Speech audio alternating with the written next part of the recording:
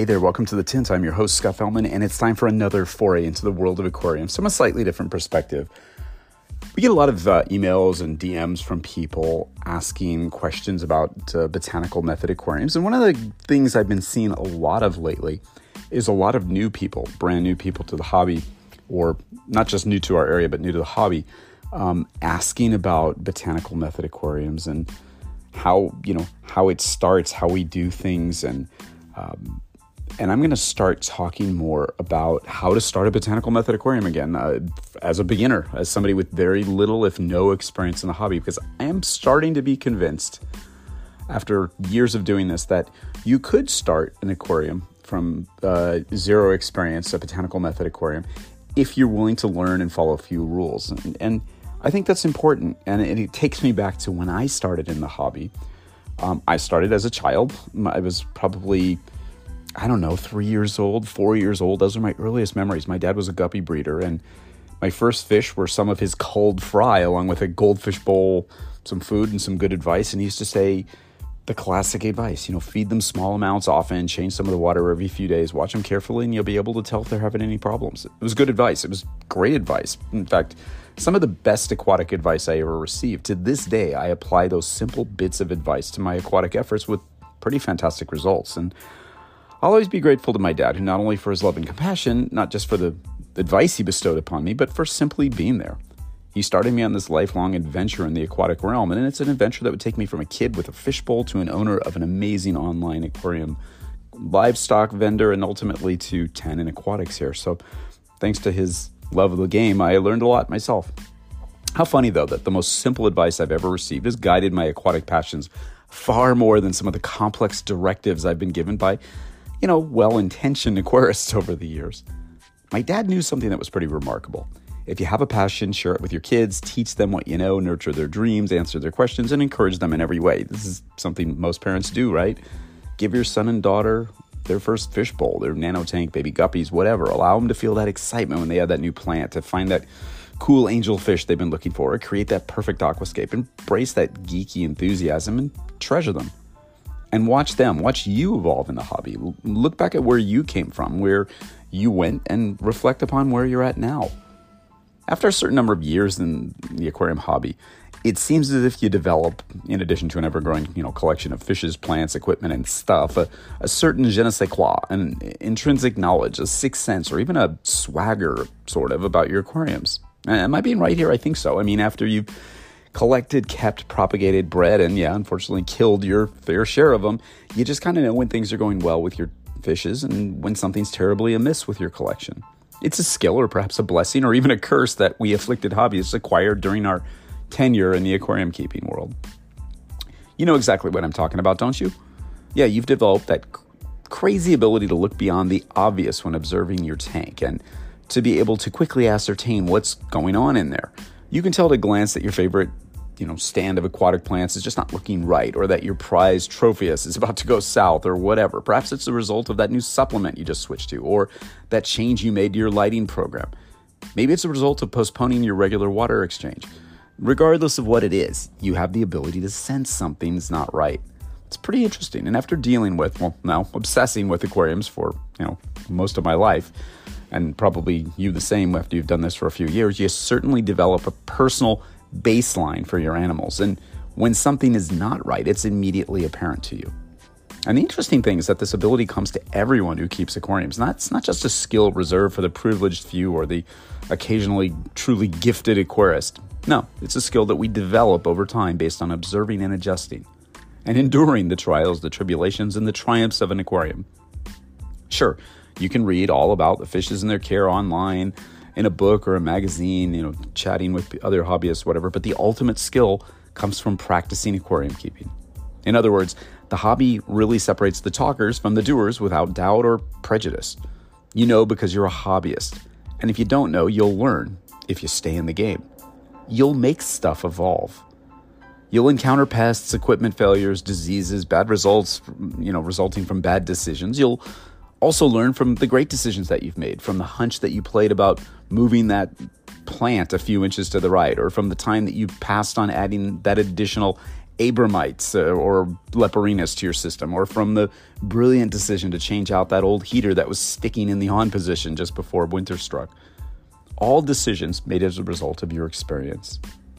No matter how large or how small your tank is, no matter what type of methodology you embrace, the longer you stay in the game, the more you develop the skill as long as you practice aquarium keeping. The funny thing is, even though it makes sense that, the longer you do something, the better you get at it, this doesn't always apply to aquariums. Some people can recognize that something's amiss, but they fail to interpret it or do something about it. Or maybe they just don't. We used to see this in reef keeping a lot. People would know that something was amiss and just get bogged down in analysis, sometimes with disappointing results. You'll develop the sense I'm talking about almost from day one in the hobby if you haven't already, and if you look back, I'll bet you already have. However, what separates the hardcore aquarium hobbyist from the masses who simply keep fish tanks is that the hobbyist with talent knows what to do with this innate sense. He or she knows that if something's not right, they need to make this or that adjustment or even do nothing at all sometimes. Because you've practiced aquarium keeping, you discuss aquarium keeping, and you live, eat, drink, and sleep aquarium keeping. It becomes not just a hobby, but a lifestyle. Many of us have an attachment to our fish in aquariums, much the way a cat or dog owner has an attachment to their beloved pet. It's way beyond just a hobby. It becomes part of a lifestyle.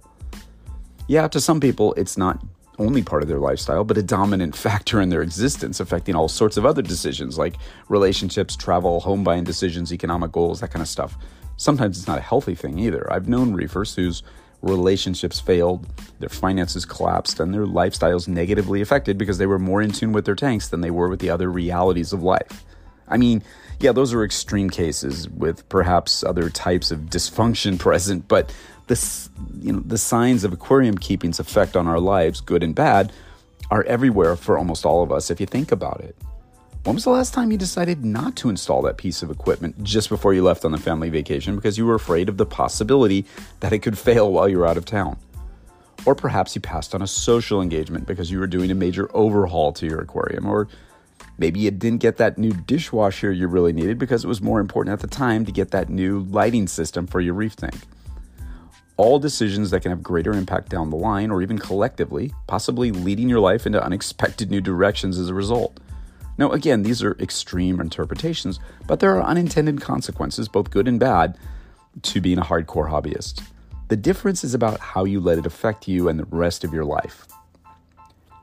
On the good side, many people have developed lifelong friendships as a result of their hobby. Some have went on to start companies that affected the industry and the hobby. Still others went on to share their experiences with others by writing or speaking at clubs. Rewarding turns that have enriched lives greatly, not only for the hobbyist, but for the other hobbyists whom he or she came into contact with as a result of their mutual love for their aquariums. The intriguing thing about the hobby is just how addicting or engaging it can be, how all-encompassing and satisfying it is. I can honestly say that I don't think I've ever met a person who dabbles with aquariums. Then again, I tend not to hang out with people who dabble with aquariums. It's binary. They're either hooked on aquariums or they keep mice or dogs or whatever. Why is that? Well, I think that's part of the reason is that once you try a tank, you just sort of get it and your interest and passion blossoms from there. Aquarium keeping offers stimulation and challenges that few other hobbies can. It's what creates 4-tank fish rooms from one 10-gallon community tank in the living room from Christmas time. Those of us who are hardcore hobbyists are basically in it for life.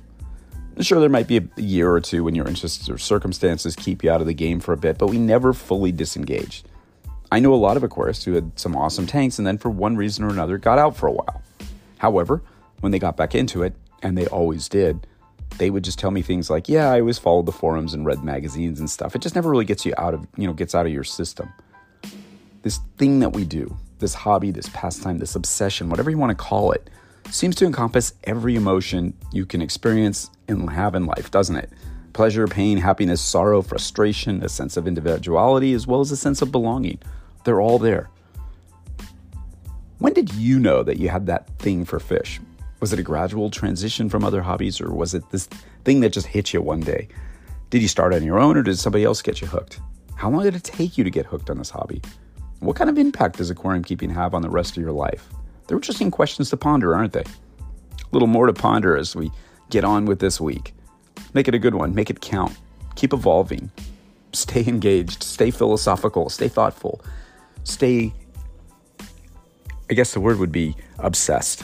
And always stay wet. Until next time, this is Scott Fellman from Santa Aquatics. Thanks for spending part of your day with me. I look forward to seeing you on the next installment of The Tint.